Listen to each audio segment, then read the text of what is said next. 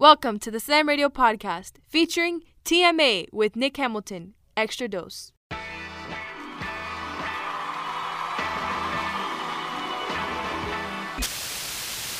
This is TMA with Nick Hamilton. Wake Yo Goat Mouth Ass Up. Ladies and gentlemen, I don't know what this is coming down through the audience, but look like it just came out of the basement. TMA with Nick Hamilton. You know what I'm saying? Thank you, because now. Callie's in the house. Now we bring out our buddy Nick Hamilton. Ladies and gents, welcome to another edition of TMA with Nick Hamilton here on Sirius XM Slam Radio 145. I'm your host, Nick Hamilton. Make sure you follow me on all things social media at Nick Hamilton LA. Good morning, good afternoon, good evening, wherever you may be on this planet. Hope everybody had a good weekend and a great start to the week. Yes, indeed. You know why I am happy. It is a good day because I have 52 reasons why the Alabama Crimson Tide are the best in college football. In case you missed Monday night's affair, goodness gracious, it wasn't even a game. Yes, it was a nice little battle in about the first quarter and a half. And then Alabama decided, you know what? Okay, it's time for us to play our style of football and make sure we send Ohio State back the losers that they were.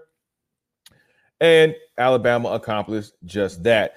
Let me tell you something. Devontae Smith, he is absolutely top 5 NFL draftee. If he isn't drafted by the 5th pick, something is absolutely wrong. This kid is dynamite. He is sensational.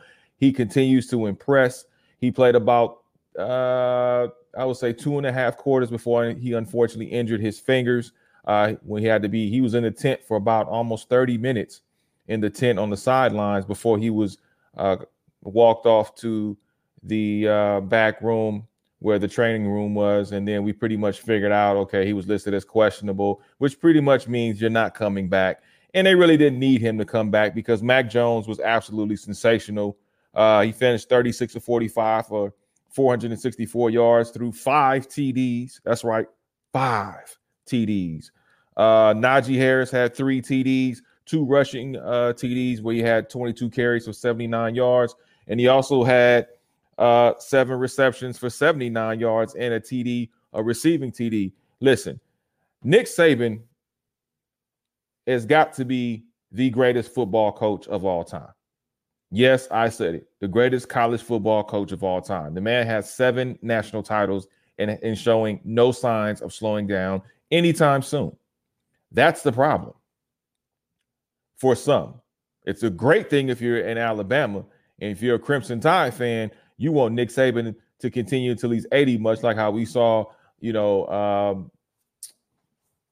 rest his soul, the Penn State, Joe Paterno, coaching to his twilight years. You want to see Nick Saban continue on coaching as long as he desires to coach, as long as he has the fire and the hunger to coach. You want Nick Saban at Alabama at all costs. And I know that I know a couple of alum definitely want him to remain there. I mean, hell, they put a statue next to the great Bear Bryant. What does that tell you? The man is still living. Nick Saban is the guy. Alabama is going to continue on. They're just going to reload. They're not going to fall off anytime soon. Now, hopefully we get a more balanced and regulated college football schedule for the 2021 season. Hopefully COVID will not have to interfere with conferences playing games. I mean, we saw what happened in the Big Ten. Obviously, Ohio State was the best out of the Big Ten, being 6-0, but it still wasn't enough. And they had to stop and start games. And I think that interrupted Justin Fields' flow when it came to his quarterbacking skills, because I do not doubt him I put this out on Twitter on Monday night. And I said, despite what the game looks like, Justin Fields is really going to be a really good quarterback in the National Football League, especially if he lands in the right spot where he can sit down for a year, really absorb the playbook, really understand the NFL way of life, to make sure that he's able to really be comfortable in that system. And I think if you could get a kid like that, and we'll talk about this more in depth with our guest coming up in the next segment, but my proposal has always been if you're the Atlanta Falcons and you're drafting at 4, Justin Fields is going to be on the board. Why not take him? Arthur Blank already came out and said that, hey, you know what? Everybody's expendable, including Matt Ryan and Julio Jones. Now, if I have a choice to pick between Matt Ryan and Julio Jones as far as who's more expendable, I'm going to lean more towards Matt Ryan. But if you're smart, you hold on to Matt Ryan for another year. I do believe that Julio Jones has some shelf life left in him. I love him and Calvin Ridley. I hope he gets healthier for next season, and we can really see what those two can do on the field as a unit. So it'll be interesting to see what the Falcons do at the number 4 pick. But hey, listen, Atlanta, Black City, haven't had a black quarterback since Michael Vick. Justin Fields checks all the boxes. Great kid, great character. You may want to look at Justin Fields as 4. Just saying. You need to build for the future there, Arthur. You need to build for the future. And Justin Fields can definitely be the future. I call him Russell Wilson 2.0. And he's just that. And again, I know people want to criticize him and they want to look at it. And even though he finished on Monday night 17 for 33, 194 yards, 1 TD. There was some pockets where he struggled. He got popped again. He was feeling that injury. But I like Justin Fields. I think there are 2 potentially great quarterbacks in this draft. One happens to be Trevor Lawrence, who I think is a generational quarterback. I think he is a more athletic, more gifted, and more talented Big Ben. If you want to, compare names, I think once he puts on a little bit more weight and people are like, oh, he's too thin, he's too skinny. Well, guess what? You're getting paid to work out. This is now going to be your full-time job as being a quarterback of a franchise, more than likely to be the Jacksonville Jaguars. You don't think having the best nutritionist, having the best chefs, he's going to pick up at least 10 to 15 pounds? Of course he is. So he can sustain the hits. Now, again, whoever's going to be Trevor Lawrence's agent or his team, do not let this man cut his hair. Do not. There is a Head and Shoulders commercial waiting. This is free game I'm giving you. But I wouldn't mind if you cut me, 5% of the little Head and Shoulders deal check. You can send it this way. I wouldn't be mad at you. But this is a kid that can definitely be a face of your franchise. And potentially Urban Meyer may be the next head coach, which is why it makes sense. We saw him at the game where Clemson and Ohio State were. It makes sense. Yes, we know he's a former Ohio State head coach, but he was also eyeing Trevor Lawrence because that's going to be potentially his quarterback of the future and his quarterback of the team, as the Jags are going to draft number 1 overall in the 2021 NFL draft. So it makes sense. It makes complete sense. And Urban Meyer, it's going to be interesting to see if he does get the job in Jacksonville. Hey, how is he going to adjust to NFL life? But I think the more spectacular move is not just having Urban Meyer, the name, but having the coordinators that are attached to Urban Meyer. Because as we all know, Urban Meyer doesn't stay anywhere for a long period of time. He likes to bounce around. He likes to move. He's like a shark in water. You got to constantly be moving. So it'll be interesting to see what happens with that. But getting back to the Alabama game, woo, Roll Tide. Loving it. And the dynasty is far from over. It is just beginning. Because I can see Alabama next year in the national championship. If all things go well and everybody stays healthy, yikes. Yikes. That's all I'm going to say. Yikes. And it'll be great to see what teams will emerge. I think the Power 5 conferences will be at full strength. I'd love to see a full season in the Big 10, the Big 12, the ACC, the Pac-12. I think the Pac-12 really got shafted. I think they got the short end of the stick because we really didn't get a chance to see what the Pac-12 could do because of COVID, because games had to be canceled. So you had an Oregon team that had about 4 or 5 wins go in there and get shellacked by Iowa State team that had about 8 and probably I think they played about 9 9 or 10 games. So they had an advantage as far as, the ability to play.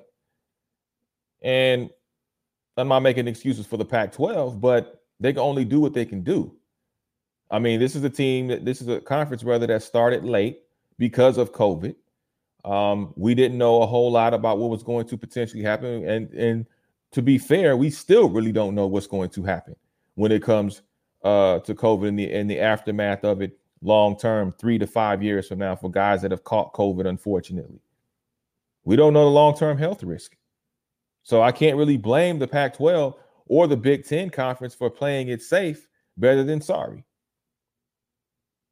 And a lot of these other conferences where guys have gotten COVID, guess who they're going to sue? They're not going to sue the head coaches.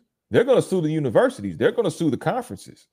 Head coaches are going to be in the clear because probably most of them will be gone anywhere or be rotating around different universities. So it doesn't really matter. But congratulations, nonetheless, to the Alabama Crimson Tide. They had probably one of the toughest championships to accomplish in all of professional sports. I would say number 1B will probably be the NBA because of the bubble. How all they had to go through with that bubble. That bubble was like prison or house arrest. They couldn't go anywhere. You know how mentally taxing that is when you can't just go where you want to go? That's draining. So imagine young guys, young dudes, they can't really go around campus the way they want to. I mean, think about it. The Alabama Crimson Tide, when their coach had COVID, not once but twice, and still remain undefeated, go to South Beach. They go to Miami to play a national championship game, and they can't even celebrate. They can't go to Fontainebleau. They can't go to the beach to go party and celebrate. They can't do nothing. They got to go back to the hotel room and kick it and chill. Maybe have a virtual party. Maybe they can hit Prime 112. They spread them out. If they close down Prime 112 and spread everybody out, that's not a bad consolation prize. I heard Prime 112 is the business. I still want to go there. But all in all, you can't do what you would normally do. Look at what LSU could do last year with Joe Burrow. They can't do that. They can't even do a fraction of that without worrying about catching COVID, especially in Florida. Because Florida act like COVID don't exist. You got some lawmakers down there that don't really they act like they got a 5th grade education. They want to act like they're above COVID. Like they're superior over COVID. No, that's been proven wrong. But I'm just saying, I feel bad for the Alabama Crimson Tide because their players can't even celebrate the way they really want to celebrate. But hey, man, hats off to Devontae Smith, who was the offensive MVP of the national championship. Hats off to Najee Harris. Hats off to Mac Jones. In the defense, Patrick Surtain, who's probably going to be a top 10, top 15 pick. Many people think he may go to the Dallas Cowboys. Lord knows they need a corner. He'd be perfect for them. So you hire Dan Quinn as your defensive coordinator. That ought to be interesting to see. The Eagles fired Doug Peterson. No surprises there. Too much turmoil. Carson Wentz probably went and complained to Jeffrey Lurie, the owner. But do you still hang on to Carson Wentz even if you're a new head coach coming into the Philadelphia Eagles organization? I don't think you do.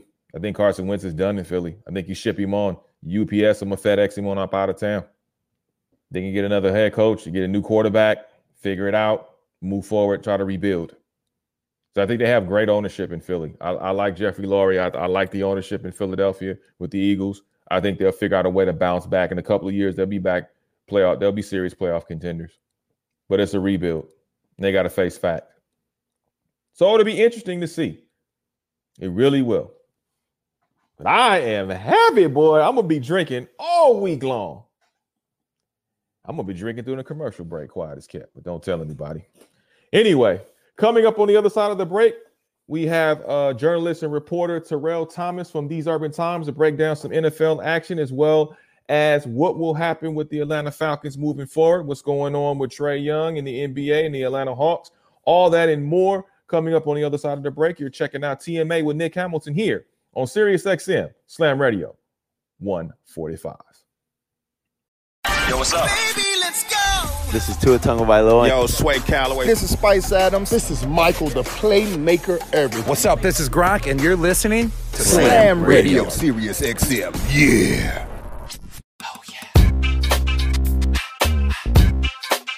All right, y'all. Welcome back to TMA with Nick Hamilton here on Sirius XM Slam Radio 145. Make sure you hit me up on all things social media at Nick Hamilton LA. I got a special guest in the house. This man is the CEO, the founder, and content creator of These Urban Times, one of the flyest, network sites out here in the blogosphere, in the web sphere, whatever you want to call it. This man does it all. He's one of the hardest working journalists out here. Gets all the great information to you.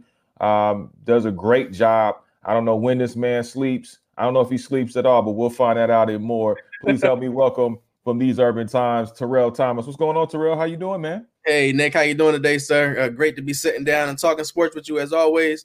I appreciate you having me on. I love everything you're doing on the West Coast and all across America. So it's great to sit down and talk some sports with you, sir. Hey, I appreciate that, man. I see what you're doing out there in the South and on the East and throughout the nation, man. You definitely causing ripple effects, man. So, salute to you as well, man. Thank you for joining me here on the program. So I want to get right into it. We had a slew for the wild card games and football games over the course of the weekend on Saturday and Sunday. Thank you to the NFL for having 3 games every day of the weekend to keep us company throughout what's going on. To me, I think the biggest story outside of the national championship would be the Steelers and the Browns game that was featured on Sunday. That was a truly, for some, a surprise. For many of us that paid attention, not really. The Steelers started out 11-0. I always said they were probably the worst 11-0 team I've ever seen. They end up finishing their season at 1-5, including Sunday's loss against Baker Mayfield and the Cleveland Browns. What did you make of that game? Were you surprised at the score? Because when I looked up, it was 28-0. They were getting the Krispy Kreme award before halftime. What did you see? I was not surprised with the results. However, I was surprised with the score. When I did my predictions for the game to take place this past weekend, I had the Cleveland Browns beating the Pittsburgh Steelers, but I had it being a much closer game. I had 20-17. I thought it was going to be something more like a late field goal in the fourth quarter to kind of give Cleveland the edge. But as you mentioned, watching the Steelers for the past few weeks, I never believed in them, quite honestly. I never believed in them even when they were going undefeated. I thought that they took advantage of their situation. Granted, everyone was dealing with COVID and with health protocols, so I don't want to say that it was a result of COVID, because everyone across the league was dealing with it. But just something about that 11-0 seemed a little fraudulent to me. I didn't believe in it. They didn't seem like a complete team. And as you mentioned, once again, I think towards the end of the season, when teams really started to buckle down and make their playoff pushes, we were able to see that Pittsburgh wasn't that typical Pittsburgh steel curtain, heavy defense, heavy run game that we've come to know over the past few years. Yeah, I said the Pittsburgh Steelers were monopoly money. They were not believable. If you outside of Pittsburgh, Steeler Nation, I didn't think this team was worth at the price that they were advertised. And they have a lot of problems now. They have a lot of questions. You look at Mike Tomlin, his play calling on 4th and 1 at midfield, and decided, I'm going to punt it when you're already trailing. No guts, no glory. That's what it seemed like. And I think Mike Tomlin is a phenomenal coach. I mean, he's the only coach that has not had a losing season since his tenure, which is amazing to me. But still does not warrant criticism when it comes to his coaching style. And then I look at Marquise Pouncey. You look at, Big Ben. They both have 1 year left on their deals. Juju Smith-Schuster is now a free agent. Do they bring him back? What do you see happening moving forward with the Pittsburgh Steelers? It's pretty funny because around week 13 or 14, when it appeared that the New York Jets would have a number 1 overall pick, I was kind of saying that the Steelers should try to make a trade in the offseason for Sam Darnold. I definitely feel as though they do need a younger presence from the quarterback position in the locker room. Big Ben has been phenomenal in his career, but humbly, in my opinion, I believe those days are over. Those days are over. We saw he looked like a statue sitting back in that pocket. He couldn't really move. On game day, he threw, I believe, for over 500 yards during the game on Sunday, but 4 interceptions and just not being able to really lead his team down the field when they needed. It said a whole lot to me about the Pittsburgh Steelers. Juju, I'm kind of up in the air about. I do feel as though Pittsburgh also has a lot of weapons at the wide receiver position. We've seen what Claypool has done this season. I think he's a dominant number 1 receiver if given the opportunity. So it may be time for Juju to pack up and, take his TikTok dances elsewhere. He can still be serviceable. I think Juju is an underrated talent. I do think some of the off the field things are just, nothing bad, but just we hear a lot of attention because he's dancing on logos and things. I think people get sidetracked and they don't realize how good of a wide receiver he is. Of course, when Antonio Brown left, folks were saying Juju's not the number 1. Attention will be taken off of him. But I think if you put Juju in the right situation, he can definitely excel again. So as you mentioned, a lot of questions in Pittsburgh, but they're no strangers to retooling quickly. So I think a younger quarterback, possibly once again trading for a quarterback who's already slightly seasoned, bringing him into the Steelers locker room could be great, and we could see them right back in the mix. Yeah, I like that idea about trading for Sam Darnold. I think that might be an upgrade for them, especially like you said. Sometimes I think Sam Darnold may need to change the scenery somewhere that's not as much pressure as the New York market likes to be. So I think that might be an option for him. When you look at the Cleveland Browns and Baker Mayfield, I've always liked Baker Mayfield. I like his attitude. People like to harp on him as far as having too many commercials, call him Peyton Manning Jr.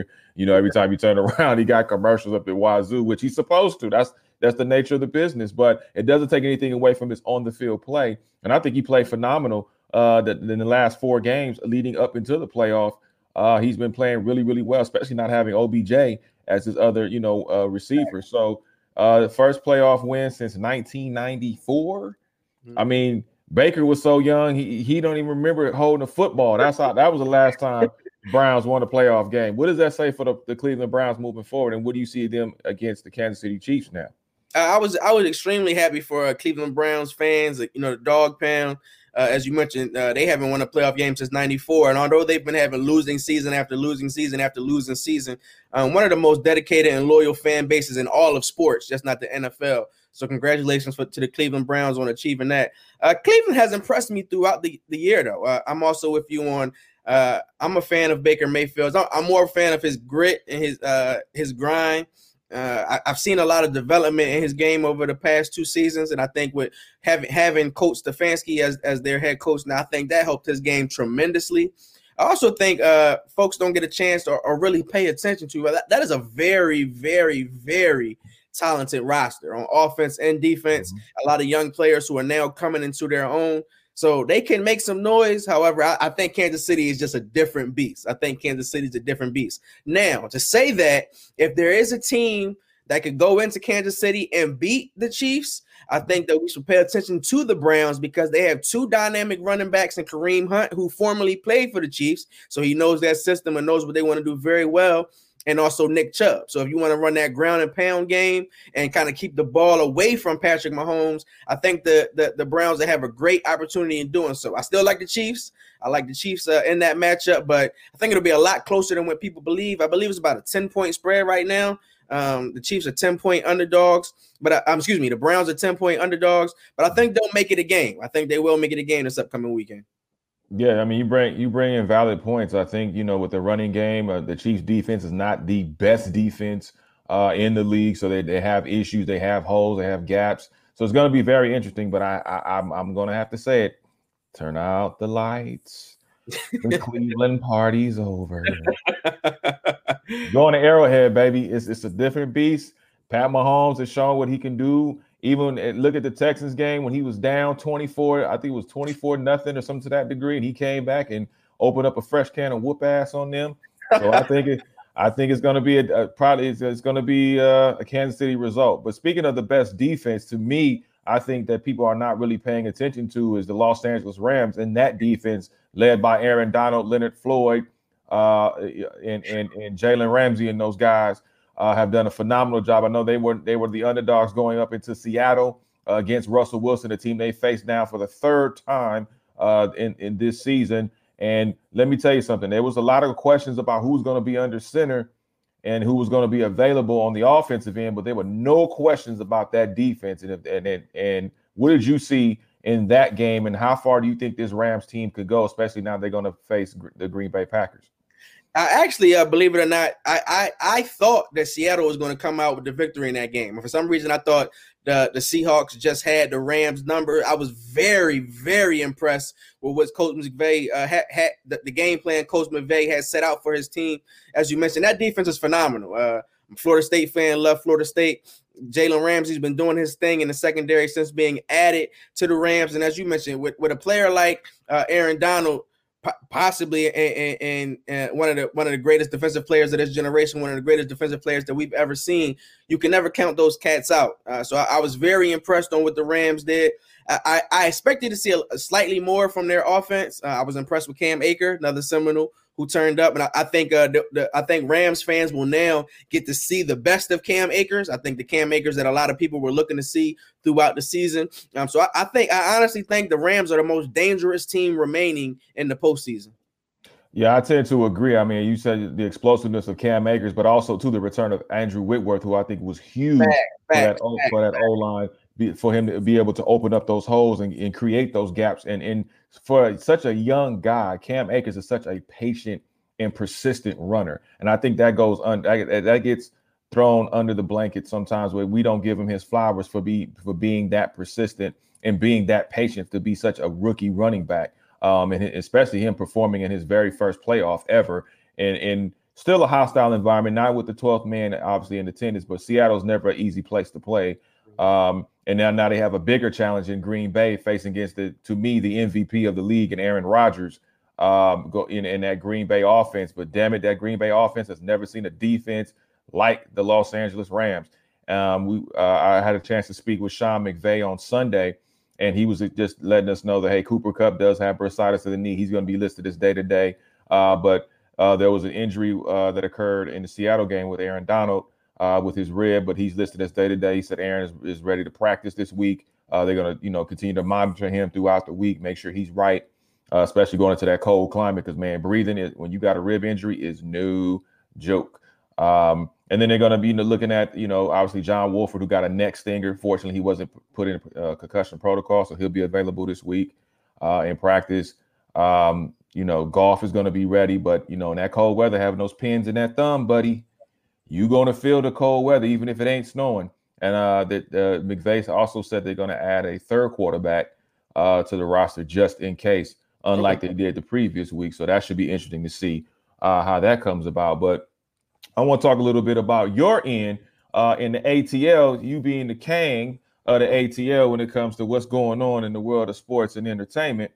The Atlanta Falcons, now we know they're going to draft at the 4th spot, I believe, in the NFL draft this year. There are a lot of question marks. Arthur Blank came out and said, you know what? Everybody's expendable. Matty Ice, Julio Jones, everybody's expendable. That's what it takes to turn this franchise around. And obviously looking for a new head coach along with the new general manager. Have you heard anything as far as what is the latest going on with the Atlanta Falcons and their coaching and general manager search? Well, I know they've been doing their due diligence and conducting virtual interviews for both positions, for the general manager spot and the head coaching position. But that's still currently up in the air. As you mentioned, Arthur Blank has come out. He was very disappointed in the Falcons' results this season. Of course, earlier in the season, former Falcons head coach Dan Quinn was fired. They had interim coach Raheem Morris serving in for, I say, maybe about 10 games, I believe it was, if I'm not mistaken, about 10 games in the season. He also interviewed for the position. I don't believe that he will get it. I think the Falcons are looking to move in the direction of a younger coach, more creative offense. Me personally, I would love to see Louis Riddick here from the GM perspective. Of course, for those who don't know, he is a gentleman that does NFL analyst. He's an NFL analyst on ESPN. He's also been a former executive in the NFL. He seems like a cat that would be perfect to come down here in Atlanta and shake things up. I would also, if I was the Falcons, me personally, for every position, every coaching position that's open, I want Eric Bieniemy to get the job. So I've been saying the Falcons should look at Bieniemy. News broke on Monday about the Philadelphia Eagles and Doug Peterson being fired. So I've already heard some speculations that the Falcons want to talk to Peterson and see what's on his mind and see if he has any interest in coming in here. So that'll be something to look out for as well. But the Falcons, they're going in a new direction. They'll have a couple dollars to spend, not much in salary cap because of the two players that you mentioned in Matt Ryan and Julio Jones. So they're going to have to get younger via the draft. So it is a new day for the Falcons franchise, and I'm very interested to see the direction in which they want to go. But Arthur Blank is still making his decisions on who he'll have as the new lead man here for the Atlanta Falcons. Yeah, I would love to see Louis Riddick be a GM for the Falcons. I think he checks off a lot of boxes, and also too, Atlanta being a black city and you have a black general manager. I think that speaks volumes to the need that has been going on as far as the lack of opportunities for black and minority upper management positions, as well as coaches and coordinators. So I think that's a good one. I do like. I like Robert Saleh. I would love to see Robert Saleh probably have that job in Atlanta. Right there. I like that. I like that. That's good. Doug Peterson wouldn't be bad either because he's a Super Bowl winning coach. Yeah, he's had some bad years. I mean, but at the same time, I do think sometimes a change of scenery could be the difference maker. But what do you think about Justin Fields being drafted by the Falcons? Because that's something I thought about. I love that. I've been kind of advocating for that here as well. Justin Fields is a Georgia boy, or he's a Georgia kid. He grew up from right outside of the Atlanta area. He also started his collegiate career at the University of Georgia. Things didn't work out there, and that's why he ended up transferring to Ohio State to be a member of the Buckeyes. So this is his backyard. I know things can get kind of funny when you have professional athletes playing in their backyard, but I think that young man comes from a good family. He has his head on his shoulders straight. I don't think he'll fall for too many distractions that can come with any city, or especially a city like Atlanta. I think he would fit well. I think he would fit very well for the culture. As you mentioned, Atlanta is a predominantly African-American city. So having an African-American quarterback, again, we know all about the success that Michael Vick had here, during his time as a member of the Atlanta Falcons. I think Justin Fields is maybe not as elusive of Vick, of course, but I definitely think he's a better passer. Not as Vick came out with that, strong arm. But I think Fields will fit in here perfectly. And I actually hope that the Falcons do go ahead and draft him at number 4. Maybe give him a chance to sit for a year. Maybe Matt Ryan has one more year here with the Falcons to kind of groom Fields. And then maybe you part ways with Matt Ryan the following season and let Fields do his thing. What do you see happening? Because I know Julio Jones maybe has about two more years left for shelf life as far as what he can really produce. Do you flip him to try to get some draft picks, or try to get some veteran players maybe on the defensive end if you can? To be fair, if I was the GM, and granted this will be a new GM coming in, so he may not want to be fair. He may just look to keep his best chess pieces on the board. But I think, to be fair to Julio Jones, I think maybe it is time for Julio to move on, maybe trade him to a franchise in which he has an opportunity to win.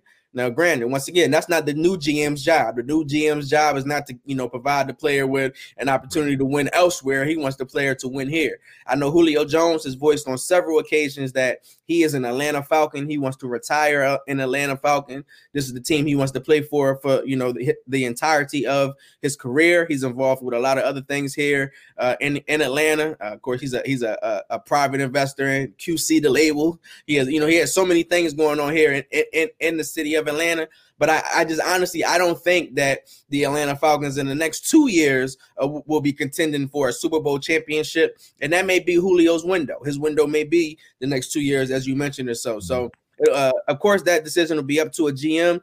I still do believe he is one of the top receivers in the league. Maybe not top 5 anymore, just because he's been injured. Damn sure still top 10 with top 5 talent. But I think it may be time to let Julio go. But I think that should be a decision that both Julio and whoever the new GM is, that they sit down and talk, see the directions in which both of them are looking to move. One moving Julio move his career, and the GM what direction he wants to move the Falcons organization and take it from there. I would keep Julio here, especially if you do draft a quarterback such as Justin Fields, just to even have that leadership here. But it may be time for Julio to go.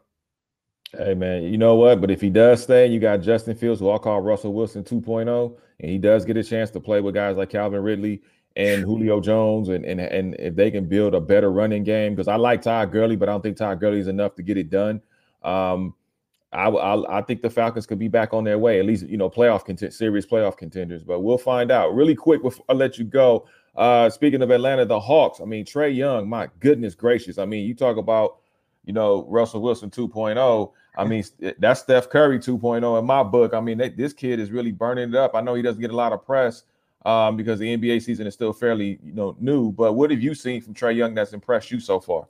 Well, the Hawks started off very impressive to start the season. They started off with a record of 1-4, and since have actually been on a 4-game losing streak, and it's leaving a lot of us with questions on what do the Hawks need to do. Trae Young has been phenomenal in his 2 previous seasons. This is year 3. A new roster, pretty much. They flipped a lot of players and added a lot of free agents during the offseason. Bogdan Bogdanovic, formerly played for the Sacramento Kings. Danilo Gallinari is here. He's been injured. Rajon Rondo is now here. Tony Snell is now here. Clint Capella has actually been able to get on the court for the first time this season. They acquired him last season, but due to injury, he wasn't able to really get on the court. So the Hawks are still finding their way. But as you mentioned, Trae Young is a phenomenal young talent with phenomenal scoring abilities. I'm looking to see how he facilitates a lot more for his teammates because he has so many other scoring weapons now. We've seen John Collins' game grow a lot. I'm liking what I've seen in the play of DeAndre Hunter and in Cam Reddish. But Trae Young is their leader. He's their all-star. He's their MVP. He's the heart that keeps that body moving. So I'm interested to see exactly where Trae takes his game this season. In his first 5 games, he was averaging damn near 37 points a night. And his last few games has been about 22, 23. It seems like the Hawks are looking to find themselves, but I'm a big fan of that young man. Even being a reporter, I love the energy in which he's brought to Atlanta, the excitement in which he's added to State Farm Arena when fans are and have been allowed into the games. And I think the best is yet to come, of course, for Trae Young. He's still learning. He's still growing out there on the court. Still very young. He's about 23 years old. But phenomenal talent. It's funny you called him Steph. I look at him as being a blend of Steph Curry and Steve Nash. I look at him being a combo of those 2 players. And if he can find a happy medium between those, I think we'll see for the next 15 years a perennial all-star talent here in Atlanta.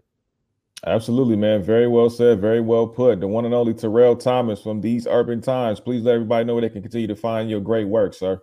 You can check us out, as Nick mentioned, at TheseUrbanTimes.com. You can also follow us on social media, Facebook, Twitter, Instagram, at These Urban Times. And you can check me out personally at Eldorado2452 on Instagram and Twitter, man. It's a pleasure to sit and chat with you, good sir. Hey, man, I appreciate your time, man. One of the busiest guys in the media world does a phenomenal job. Thank you so much, and we'll definitely be talking with you soon. Thank you, man. Peace and blessings. Take care of yourself. Hey, thanks a lot, man. Coming up on the other side of the break, we were talking about Deshaun Watson. Does he strongly have a case against the Houston Texans, and will he remain in Houston? And if so, for how long? All that and more. And also, I'll be getting into my editorial, my 3 cents, the 2 Americas that we live in. Is it justified? Is it real? Or is it something a figment of our imagination? We'll get into that and more on the other side of the break. You're checking out TMA with Nick Hamilton here on SiriusXM Slam Radio 145. This is SiriusXM 145 Slam Radio. All right, everybody, welcome back to TMA with Nick Hamilton here on SiriusXM Slam Radio 145. Make sure you hit me up on all things social media at Nick Hamilton LA. I'd like to thank my guest that was on in the previous segment, Terrell Thomas from These Urban Times. If you missed any portion of that segment, make sure you download, subscribe to me on all streaming platforms. That's iTunes, SoundCloud, Spotify, all for free $99. All right, y'all. So let's get into it. I talked about earlier before we went to break, Deshaun Watson and his issues with the Houston Texans organization. Now, as we all know, Deshaun Watson signed a very huge deal, an extension last season to become basically their franchise quarterback. But then they started trading away pieces.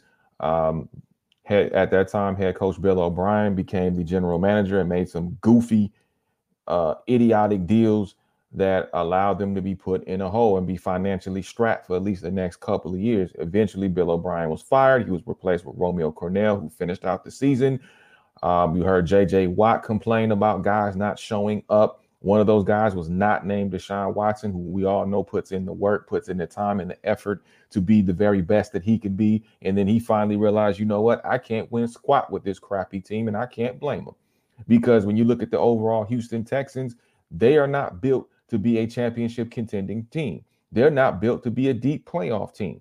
They're only built to put butts in seats and to appease the Texans fans in the city of Houston to just make a playoff berth if possible. And then that's enough because they count the ticket sales and count the money at the end of the day. Now, Cal McNair, who is the Texans chairman and CEO of the Houston Texans, he decided to hire Nick Caserio as the general manager and did not talk to Deshaun Watson or even consult with Deshaun Watson before hiring Nick Caserio, which to me is a huge head scratcher and a huge red flag. Because when you look at what the Houston Texans are trying to accomplish and trying to do, I mean, think about this.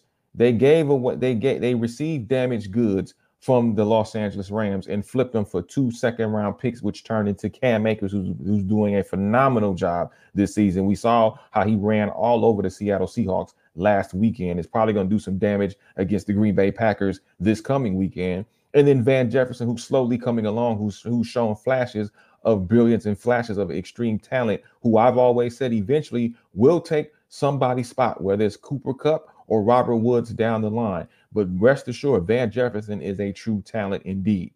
The Houston Texans, they flipped the pick, end up getting Brandon Cooks, who I have a lot of respect for. Brandon Cooks, he was a good guy while he was in Los Angeles, very approachable, but very injury prone. Suffered, I believe, it was 1 or 2 concussions during his time with the Rams. And that's very, critical when it comes to the state of the health of your wide receiver. You got Will Fuller, who at times has bricks for hands. Running game is horrible. The defense is a shadow of itself beyond J.J. Watt. So what really do you have to look forward to if you're Deshaun Watson? Then you go behind my back, don't even call me, text me, send me a pigeon message, and go ahead and hire a general manager?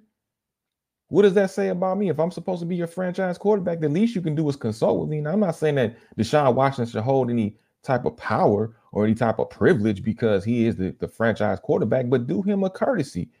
Let him know that this is how franchise quarterbacks are treated. Do you honestly think if the Kansas City Chiefs and the Hunt family were making some type of major decision, they wouldn't consult with Pat Mahomes?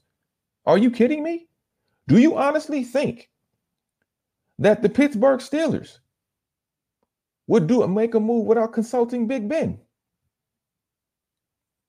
Do you think the Seattle Seahawks would not consult with Russell Wilson if they were making a major move just to even get an idea or even ask him the question?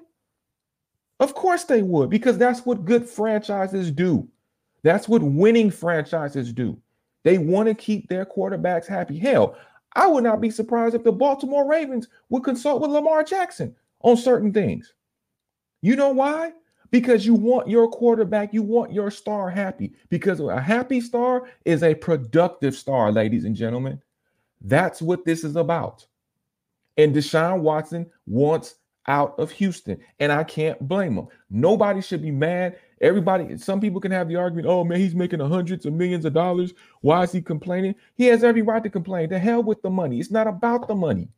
It's about this man having a heart to compete for championships. We're always quick to criticize athletes and say, oh, they only care about money. They don't care about winning. And then you get an athlete that does care about winning, that does want to make sure that he's the best that he can be so his team can be the best that they can be.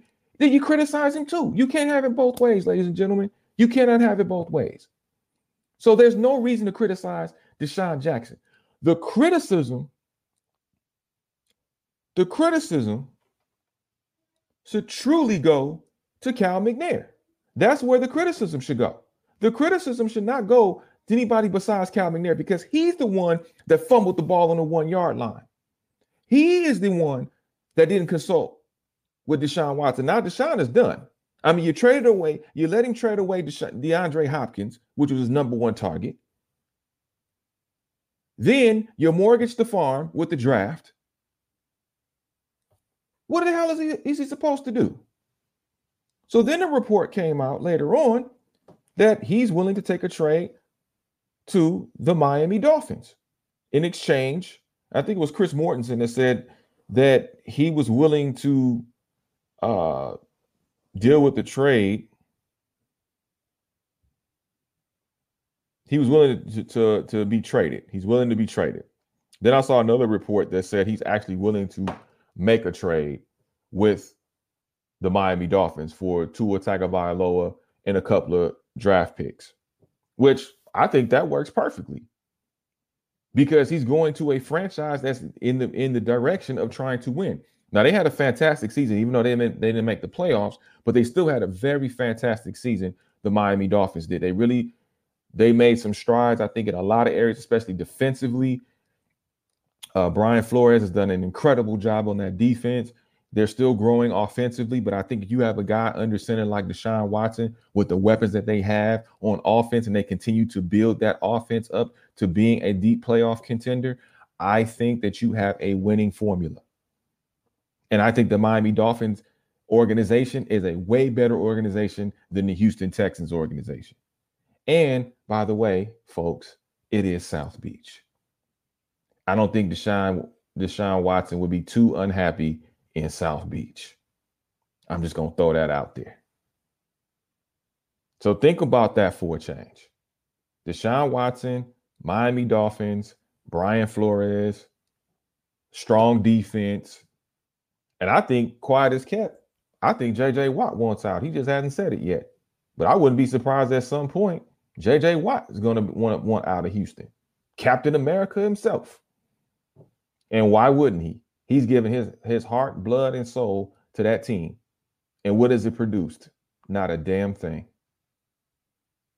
All right, y'all. It's time for my 3 cents, where I talk about anything and everything in the world of sports, politics, pop culture, lifestyle, whatever it is, I'm going to talk about it. So recently, we know about the events that pretty much put a black eye on our country as we saw these white extremists enter into our United States Capitol building, basically trespassing and trashing the building, looting. And we all know the definition of looting, which is taking things that do not belong to you during a melee. And that's exactly what we saw. People picking up the podium and taking it with them as if they would, they came up on a sale at Macy's. We saw people putting feet on the desk of senators like Nancy Pelosi and other people breaking into other senators' offices. Just lawlessness at its finest. And to add insult to injury, you have the United States Capitol Police Department officers actually aiding and abetting and helping these people get inside the Capitol. We saw an Oregon senator open up the door, a side door, to let these folks in. These were not protesters, ladies and gentlemen. These were actually domestic terrorists. We saw pictures of some of these people having zip ties. What the hell do you need a zip tie for if you're not planning to take people hostage and torture them? If that's your intent, because it seemed to be that was their intent. And it was all because of the actions, behavior, and speeches of the U.S. President and Donald Trump. So recently, last week, I attended the Laker game against the San Antonio Spurs, and both teams locked arms at center court to show solidarity. Now, after the game, Anthony Davis and LeBron James spoke about the events that transpired in our country when it comes to what transpired at the U.S. Capitol last Wednesday, which was horrific to say the least. And to me, I think for those people not to receive federal prison sentences is ridiculous. And it goes to show you, if they don't receive, they need to be in Leavenworth State Prison, State Penitentiary, the federal penitentiary of Leavenworth.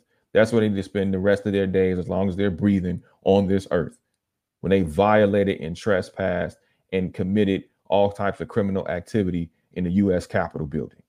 Now, I recently wrote a piece about what transpired and how we do live in two Americas. And what I mean by two Americas, there's a white America and there is a black America.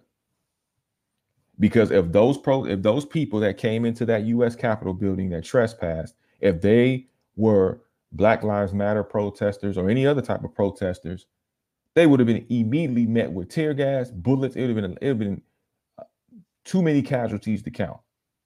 Look what happened when they were peaceful, when BLM and other protesters peacefully protested near the White House. And because Donald Trump wanted to take a picture in front of a church that happened to be blocks away, instead of the police allowing the protesters to remain, they pushed them away. They used tear gas on them. They did everything they could to get them out of the way just so Donald Trump can take a photo out. But didn't do any of those type of things to those domestic terrorists that wrongfully entered into the United States Capitol building. So I'm going to read you a couple of things that I wrote called Two Americas, because LeBron James said, hey, we're living in times of two Americas, which we've been living in those times ever since I could recall. So I wrote, many domestic terrorists stormed the building and began vandalizing and destroying property. Many of the extremists were bold enough to take photos and break into many senators' offices, including House Speaker Nancy Pelosi. To add insult to injury, many videos showed how the United States Capitol Police aided some of the extremists with entering the building and never once arrested or used any kind of violence against them. It is truly a tale of two Americas, which sparked powerful comments from many NBA players that included Draymond Green, Kawhi Leonard, Paul George, Jaylen Brown, LaMarcus Aldridge, Anthony Davis, and Lakers LeBron James. Davis, who wore a Fear of a Black Planet t-shirt symbolizing a Public Enemy album, discussed the events of this week in a very particular fashion. Quote, my shirt, yeah, it's definitely in relation to what's going on.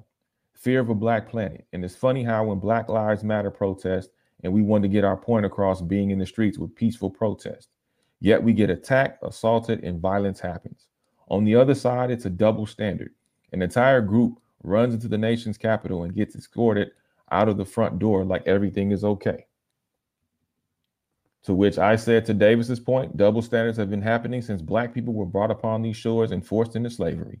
But because of technology, society cannot witness more of these situations. However, we as Black people and people of color are the ones, unfortunately, experiencing it on many levels in this country.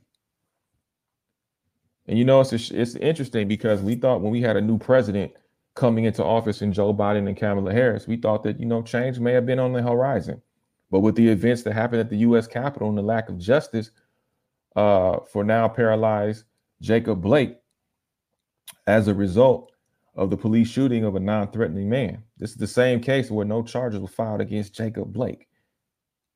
Jacob Blake was shot in the back, I believe, 7 times. But yet we continue to ask, what has really changed? And when we do ask those questions, we get hit with all kind of opposition.